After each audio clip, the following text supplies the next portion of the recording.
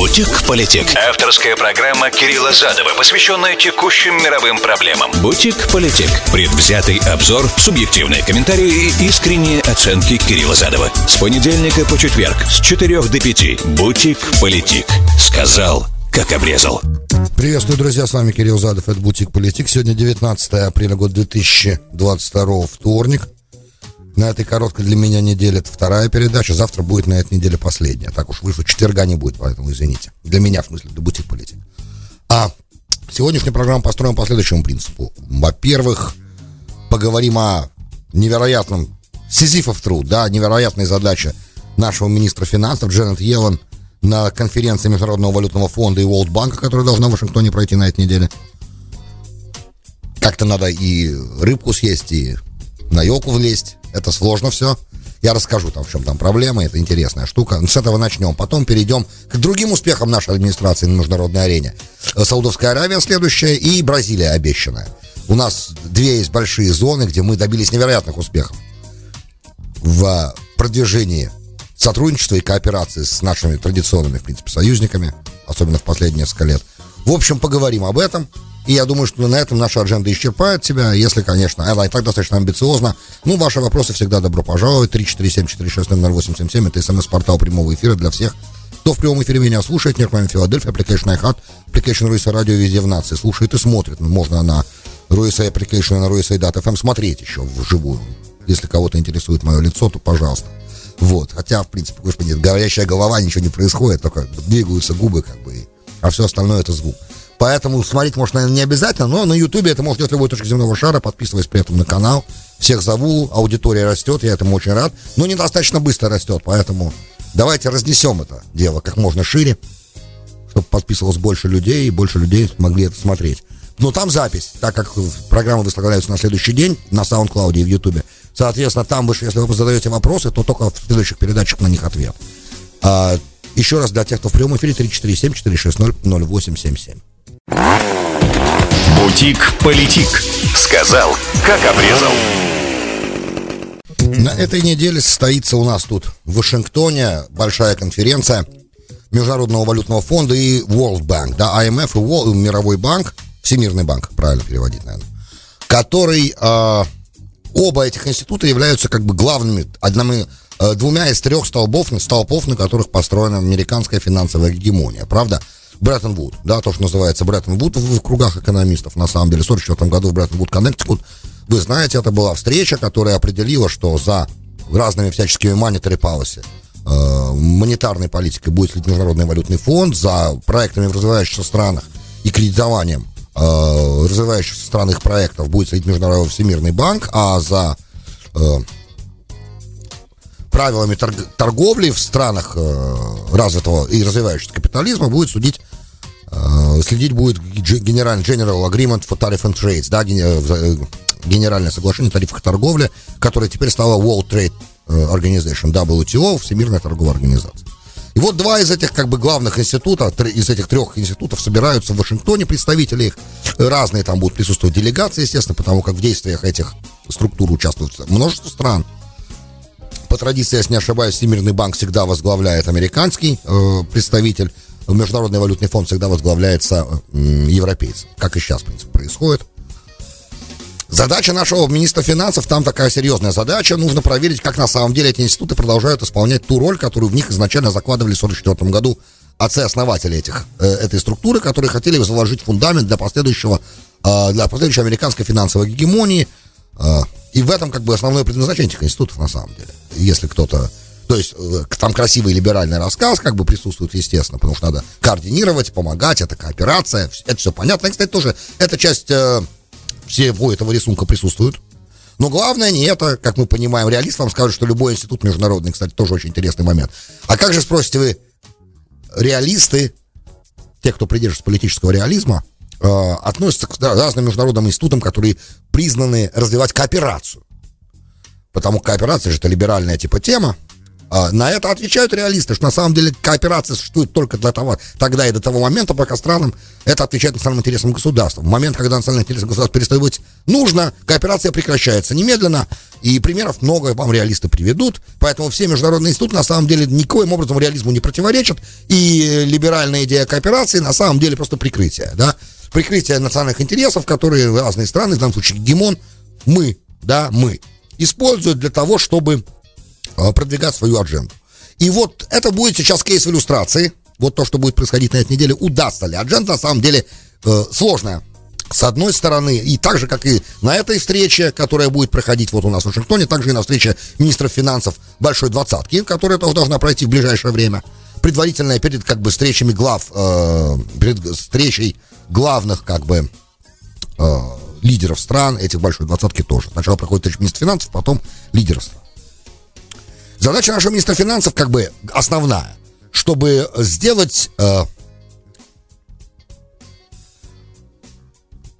первым номером, да, она двоякая. Первый номер — это нужно сделать так, чтобы для стран, которые попытаются помочь России избежать санкций, да, война, да, идет война, и в этой войне Америка взяла конкретную позицию, поддерживает сторону Украины, естественно, снабжает ее оружием и также накладывает то, что называется punishing sanctions, да, то есть такие, как бы это на русский-то punishing перевести, наказывающие санкции на Россию прямым переводом. И задача Елен предупредить страны разные, которые либо занимают нейтральную позицию, либо изначально занимают позицию, которая более-менее симпатизирует России, что это будет им очень дорого стоить, и что попытаться помочь России избежать санкционного давления будет означать определенные последствия для их экономик в том числе. Эта задача частично может быть исполнена, частично нет, естественно. Особо мы это увидим, конечно, на встрече двадцатки, министра финансов Большой Двадцатки, потому что там, по крайней мере, это давление, оно найдет своего адресата. Там будут те страны, которые, Индия и Китай в данном случае нас наиболее сильно интересуют, Саудовская Аравия в том числе, которые занимают нейтральную позицию и которые продолжают торговать, и которые могут оказать определенное содействие России для того, чтобы санкционного давления избежать. И задача будет объяснить, как говорит сама Джанет Йеллен, как говорит ее заместитель, у него очень интересное имя, Уолле Адеемо, кстати, очень симпатичный дядька, вот, говорит, что мы Запад, мы представляем лагерь, который больше половины глобальной экономики. Соответственно, если вы попытаетесь делать бизнес не с нами, а попытаетесь помочь России избегать санкций, увеличивать закупки их нефти и делать разные еще вещи другие, которые помогут эту войну продолжать, то тогда вы потеряете очень большой доступ, огромный доступ к огромному рынку. И это вам должно быть просто невыгодно, и это наш главный козырь. И мы тут постараемся выстроить всех в ряд для того, чтобы все исполняли то, что мы говорим. То есть вам будет выгодно, говорит заместитель министра финансов, делать то, что мы вам говорим. Это экономический, это coercing, да, экономическое вынуждение, да, принуждение. И мы этим будем заниматься, и вот это, в принципе, какая задача, которую Джанет Йеллен должна преследовать на встрече Валютного фонда и Всемирного банка и на встрече министров финансов Большой Двадцатки. У этого подхода есть серьезные ограничения. С одной стороны, понятно, что страны, даже, может быть, какие-то члены Европейского Союза, которые могли бы вдруг захотеть, мы не будем сейчас их называть, но наверняка они есть, и я думаю, что вы знаете, о каких странах я говорю, которые, может быть, хотели бы каким-то образом помочь избежать санкционного давления, потому как они очень зависят от энергоресурсов, например, в Европе. А для них, на них будет особое внимание, им будет особое внимание уделено. Помимо этого, Джанет Йеллен должна будет обсудить возможности.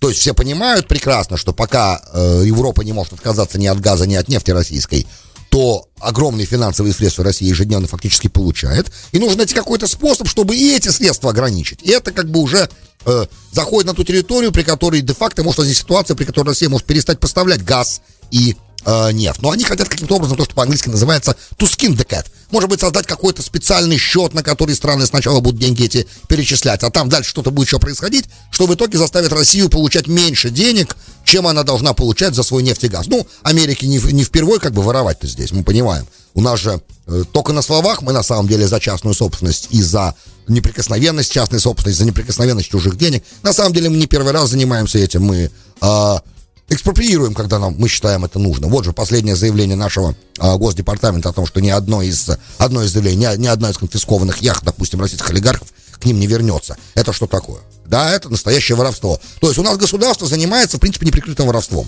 Но мы же не сильно не кричали, когда таким же образом поступали с иранскими деньгами, правильно?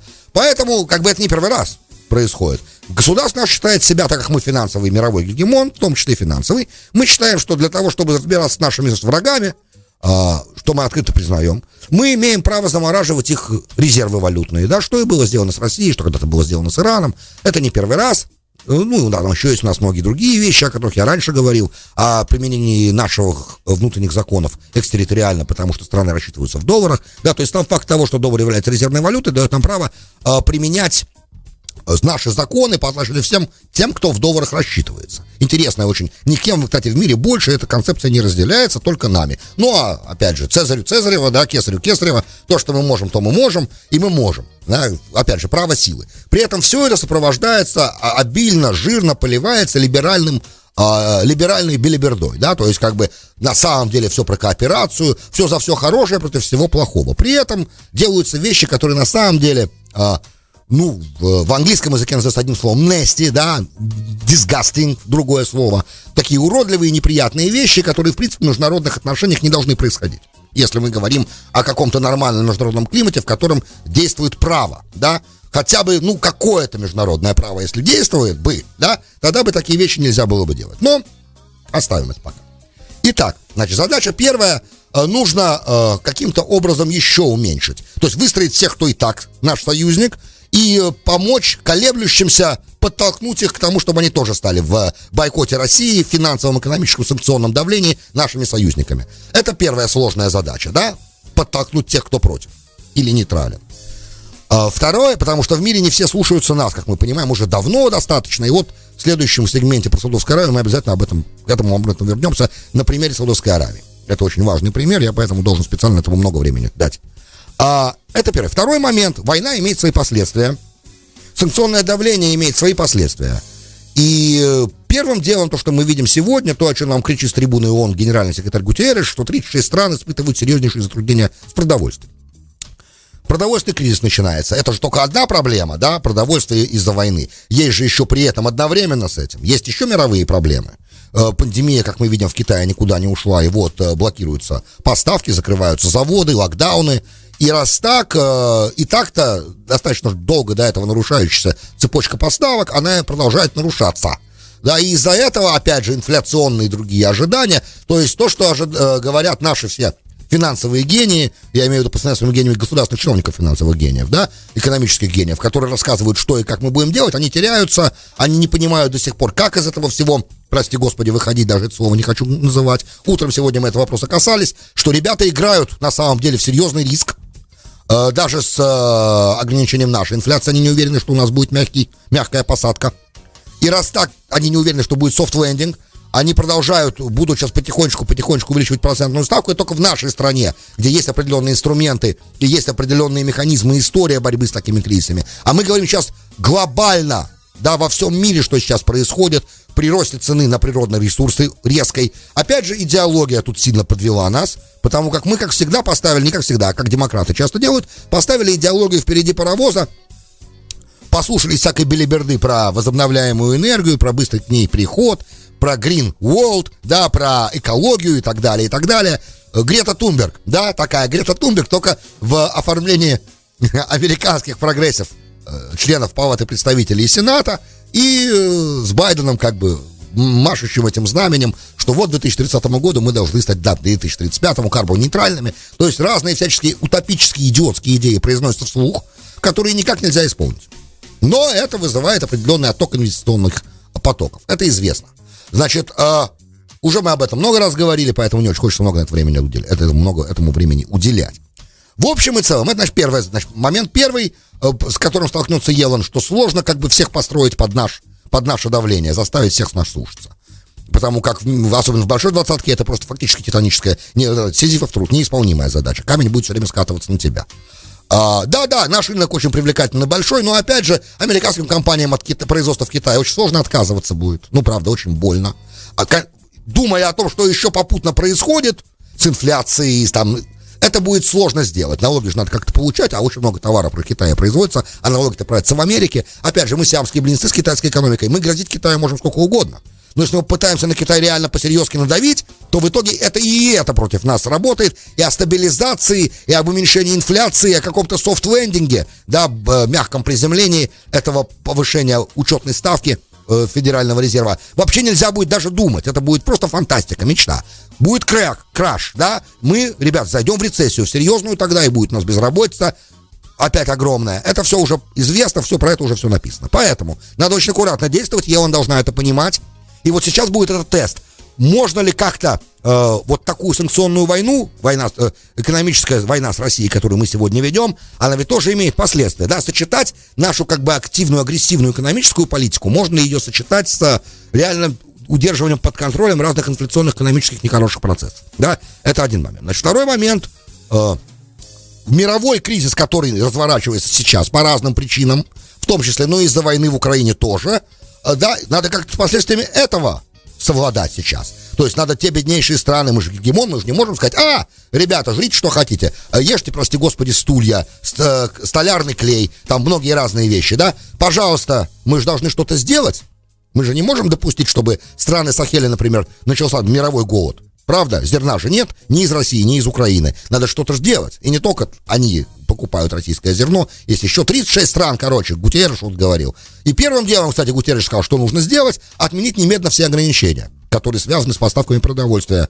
Ну, много чего, надо сделать. Это я тут слышу так аккуратный намек американской стороне, что, ребят, если вы хотите, чтобы в мире происходили вещи правильные, то нужно как бы свои идеологические амбиции немного поубавить сейчас, а заниматься как бы простыми вещами, да. Царь порабощается полем. Поле кричит: ребята, сейчас не до этого, сейчас надо бы как бы оправиться от предыдущего кризиса, который и не закончился тоже, до 2-летней пандемии. Но не до этого сейчас. Мы должны быть чемпионы своей идеологии. Немножко большевистский подход у этой администрации, не находите вы?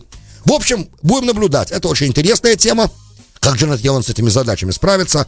Я думаю, что процентов на 60, на 70 справится. Но вот те 30, на которые она не справится, они включают в себя Саудовскую Аравию, Китай и Индию. Про Китай и Индию, наверное, сегодня вряд ли уже. Но про Саудовскую Аравию очень важно понять несколько моментов. Всю дорогу я вам говорил, на протяжении убийства Джамаля Хашоджи в 2018 году, что если мы будем продавать... Трамп занимал идеальную по этому поводу позицию. Ничего не говорить, никаких заявлений таких не делать, никого не обвинять. Репорт ЦРУ, который был сделан, и расследование ЦРУ, которое было проведено, засекретить. И вообще, об этом даже вслух не говорить. Это не issue, это не проблема межгосударственных отношений. Потому что в реализме не может это быть проблема межгосударственных отношений. Да, есть вопрос, да, есть определенные моменты, которые неприемлемы с точки зрения международного права и статуса дипломатического иммунитета и так далее, и так далее. Это одна история. Но, опять же, страна, которая, я сейчас имею в виду нас, занимается по патриотическому акту процессом, который называется рендишн. Да, рендишн, напомню. Это когда любого человека, кстати, правило действует до сих пор, не знаю, применяется или нет, но действует. Любого человека в любой точке земного шара американская спецслужба может задержать и закрыть его в камеру на нейтральной какой-то территории, например, нейтральной территории аэропорта, да, или в стране, в которой вообще про права человека никто не слышал, например, Марокко. В Польше это происходило, кстати. В Швейцарии, по-моему, нет. В Иордании это происходило. В стране, где права человека, это просто... Да. В Польше, по идее, это не так. Но там тоже тюрьмы эти использовались для подобных вещей, да? Начиная с начала войны с террором 2001 года. Любого человека может схватить. Это очень часто, кстати, мы очень это любили делать в международных зонах аэропортов. Представляете? Значит, схватить его, закрыть его в камеру и не пускать к нему адвоката 10 лет, например, да? 6-7 лет, потому что он подозревает в террористической деятельности. Как мы понимаем, подобное действие и международное право вообще не имеют ничего общего между собой. То есть, это вообще невероятно. Такая страна не может рассказывать, в принципе, Саудовской Аравии, как ей уничтожать врагов режима. Если вдруг Саудовская Аравия увидела, что Джамаль Хасоджи является врагом режима, то, что он был врагом режима, ни у кого не вызывает никаких сомнений. Все сам, даже его girlfriend, да, которая записывала весь этот разговор того, что в посольстве происходило через Apple Watch, получала сигнал этот, да, даже она говорила о том, что Хасоджи там связан с определенным... То, что мало того, что он публиковал в Вашингтон-Пост, была страшные вещи, которые дом саудовский не должен был никогда видеть опубликованными. Он же был очень близок к саудовскому дому, но потом попал в опалу, и ему пришлось бежать. В итоге из-за этого они пытались там его предупредить, чтобы он замолчал. Он не молчал. А так как он был связан с саудовской разведкой, потому что он был близок к Мухаммаду бин Салману, да, который де-факто является правителем, он становится врагом режима, который надо немедленно устранить. И когда, опять же, государство сталкивается с такой угрозой для себя, а государство, в данном случае мы говорим, эти 30 миллионов населения Саудовской Аравии, это не государство. Государство — это король, да, Салман бен Абдель-Азиз, и его сын, который де-факто король, да, Мухаммад бин Салман. Вот этот человек — это государство, потому что это абсолютная монархия. Соответственно, если есть угроза для государства, государство может идти на любые действия для того, чтобы эту угрозу устранить. Кто может кого-то здесь обвинять? Мы видим, что государства на подобные поступки идут, когда есть угроза, да, когда вы сейчас скажете, что это несравнимо, но на самом деле с точки зрения права это то же самое. Да, когда Мюнхенская Олимпиада в 73-м году, в 72-м, простите, да, израильские баскетболисты погибли, то вы все смотрели Мюнхен, вы знаете историю и без Мюнхена, да, и без фильма. Когда израильские команды в разных местах убивали граждан других стран, палестинских террористов, в любой точке земного шара, где они их находили, долго этим занимались, пока всех не убили. Это же, конечно, идет против международного права. Нельзя же убивать никого на чужой территории. Да, там есть много моментов, которые противные. То, что это было консульство главное в Стамбуле, под дипломатическим иммунитетом прикрытия все это было сделано. Ужасно, нехорошо. Но, опять же, есть государственный интерес. Когда единственным вариантом, что они смогли, до чего они могли задуматься, заманить его в консульство для обмена документов, выдачи ему специальных свидетельств до развода с предыдущей женой, да, и это и был единственный способ для них, как его заманить. Просто застрелить его они не додумались в Стамбуле. Они не хотели, они думали, что они просто его, сейчас труп его в кислоте растворят, и все как бы, и забудется вся эта история рано или поздно. Но не тут-то было, турки раскручивали. Уже турки отказались от этой идеи, а мы нет. Вот в 2019 году Байден, например, заявил, что Саудовская Аравия должна стать государством парая. Когда это произошло, и когда он вслух произнес вообще многие вещи, а потом еще и опубликовал этот репорт, который обвиняет Мухаммада бин Салмана фактически напрямую в том, что он отдал приказ, это крышка в гроб американо-саудовских отношений. Этого никогда нельзя ни при каких обстоятельствах было делать. Да? Это первая часть момента. Вторая часть момента была, когда Салливан в 2018 году, простите, не в сентябре предыдущего, до 2021 года, прибыл в Саудовскую Аравию, чтобы поговорить. Он до сих пор же, Байден, с Мухаммадом бин Салманом еще ни разу не поговорил, можете себе представить. Да, то есть были там запросы, он говорил с королем, просил поднять нефтяную добычу, все время отказ. И когда Салливан приехал, последней каплей был визит Салливана в сентябре, там у них была опять очередная проблема с хуситскими дронами, с обстрелами нефтянки. Мухаммад бин Салман там в Джеде, там, наверное, на своем резорте личном, да, объяснял, что нужно больше оружия, больше ракет, нужна активная поддержка, внести назад немедленно эту всю мерзость хуситскую немедленно на лист террористических организаций. Они вредят нам, они вредят всем суннитам, они вредят всем. Тот ему сказал, а вот убийство Джамаля Хасоджи. И тот начал на него орать, по свидетельству очевидцев. Орать, собственно, на помощника президента по нацбезопасности никогда никто в истории ни на одного не орал. Ну, может быть, только президент у себя в Белом доме. Но не то, чтобы какой-то иностранный лидер или важная персона мог себе такое позволить. А этот мог себе позволить. И предупредил его, чтобы больше он никогда вообще эту тему не поднимал с ним в разговоре. Потому что то, что происходит, да, то, что произошло в Стамбуле, остается в Стамбуле, перефразирую известную вещь. А нам сейчас надо заниматься, мы государство здесь сейчас, мы занимаемся, у нас тут реализм. Хватит свою болтовню вести, занимайтесь реализмом. Мы союзники, если мы союзники, ты должен для меня, как для союзника, делать то, что я тебе говорю. Я готов сделать то, что ты хочешь от меня, увеличить добычу нефти, например. Но ты должен для меня сделать то, что мне нужно. Ты свою часть сделки тоже должен исполнять, а вы ее не исполняете. И это в итоге привело отношения между саудитами и Америкой, в итоге, это долгий был процесс, с момента избрания Байдена особенно, да, уже он 1,5 года у власти фактически. Вот все это время, все это деградировало. И сейчас эксперты говорят, что отношения между американцами и саудитами пришли, то, что называется breaking point, да, к точке срыва, развала. Потому что Саудовская Аравия говорит, мы остаемся привержены нашему соглашению с Россией ОПЕК+. Столько, сколько мы там договорились увеличивать баррели, мы будем увеличивать. А это, вы думаете, что до сих пор так нефть не падает в цене? Уже столько всего сделано. Потому что ОПЕК не хочет увеличивать резко. Кто главный в ОПЕКе? В ОПЕКе главная Саудовская Аравия, ОПЕК плюс Саудовская Аравия плюс Россия, да, то есть главные производители, которые по 10 миллионов качают. Уже, по-моему, Россия сейчас 10 миллионов и не качает. А нужно увеличивать. И опять, значит, к России, к саудитам, саудиты говорят нам нет. А русские, может, и готовы бы увеличить. Но вы же ограничили санкциями поставку бурильного оборудования, труб, много чего. Обслуживать надо скважины, а Россия под санкциями. Ребята, мы сами себя загоняем в дикую ловушку. Опять же, причина одна. Мы ставим идеологию впереди экономики. Это самоубийство. Это самоубийство. Бутик-политик. Сказал, как обрезал. Добро пожаловать в Бутик-политик. С вами Кирилл Задов. Это часть 2 программы. Сегодня 19 апреля года 2022, вторник. Обещал про Бразилию и, опять же, наше гениальное выстраивание с ней отношений. 15 месяцев у власти наш президент, вернемся, да, это продолжение, в принципе, ничего нового здесь вы не услышите. Но просто второй кейс, да, в Саудовской Аравии, потому хоть военные союзники, все понятно. Тут ситуация немножко веселей. Мы не военные союзники с Бразилией. Бразилия самый крупный, я так понимаю, не присоединившийся к, во-первых, не присоединившийся к НАТО партнер, торговый партнер США традиционно, периодически делящие идеологические устремления Америки, когда социалисты правят в Бразилии, Лула де Сильва и, Дильма Русеф, да, который после него правила там 12 лет, правили социалисты, и наконец-то, слава богу, этот кошмар закончился. Я когда был в Бразилии, говорил с людьми, теми, которые заинтересованы в развитии бизнеса, по крайней мере, они говорили, что этот кошмар, да, с 12-летним этой эпохой социалистов, то, что он закончился, и пришел Больсонаро, это единственное спасение для страны. Если нет, разворуют все к чертовой матери, потому что коррупция, она там везде, во многих моментах, да, во многих вещах, она проникает там, Бразилия примерно, наверное, есть с Россией очень много общего, тоже большая страна, много ресурсов, и,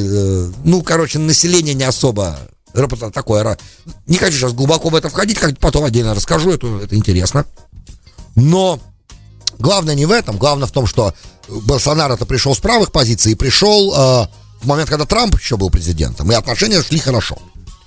Когда Трамп проиграл на выборах 2020 года, то Болсонaro не спешил Байдена поздравить и долго не поздравлял. Как-то в итоге поздравил. И вот эта администрация, коллективный Байден, да, то есть Салливан, опять же, Блинкен, да, те, кто реально занимаются day-to-day politics, да, в нашей стране, в международной политике, потому что у самого Байдена, как мы понимаем, сегодня ни времени, ни возможности физической day-to-day affairs, да, то есть ежедневные работы, вот такой конкретно микро всякими штуками нет возможности заниматься по разным причинам. Не будем спекулировать, но вы все видели эти записи о его поведении. Мы все понимаем уже, наверное, уже все понятно стало. Соответственно, это коллективный Байден вокруг него, который кого-то подпускает, кого-то не подпускает. Они также сейчас с Гватемалой, кстати, ведут. С Гватемалой до сих пор, по-моему, Байден ни разу с лидером Гватемалы не поговорил. Гватемала потенциально наш союзник в регионе, и нам важно с ней разговаривать, чтобы им с эмиграцией нелегальной бороться. Тут пришла информация, что мы 1 миллион арестов сделали с начала года на южной границе. 1 миллион арестов. Никому не верьте, кто вам говорит, что проблема ушла. Она не ушла. Она есть, и этой проблемой надо заниматься. Но не это сейчас главное. Главное Бразилия. Значит, 15 месяцев Байдену власти, Болсонaro с ним еще ни разу не поговорил, не потому что не хотел,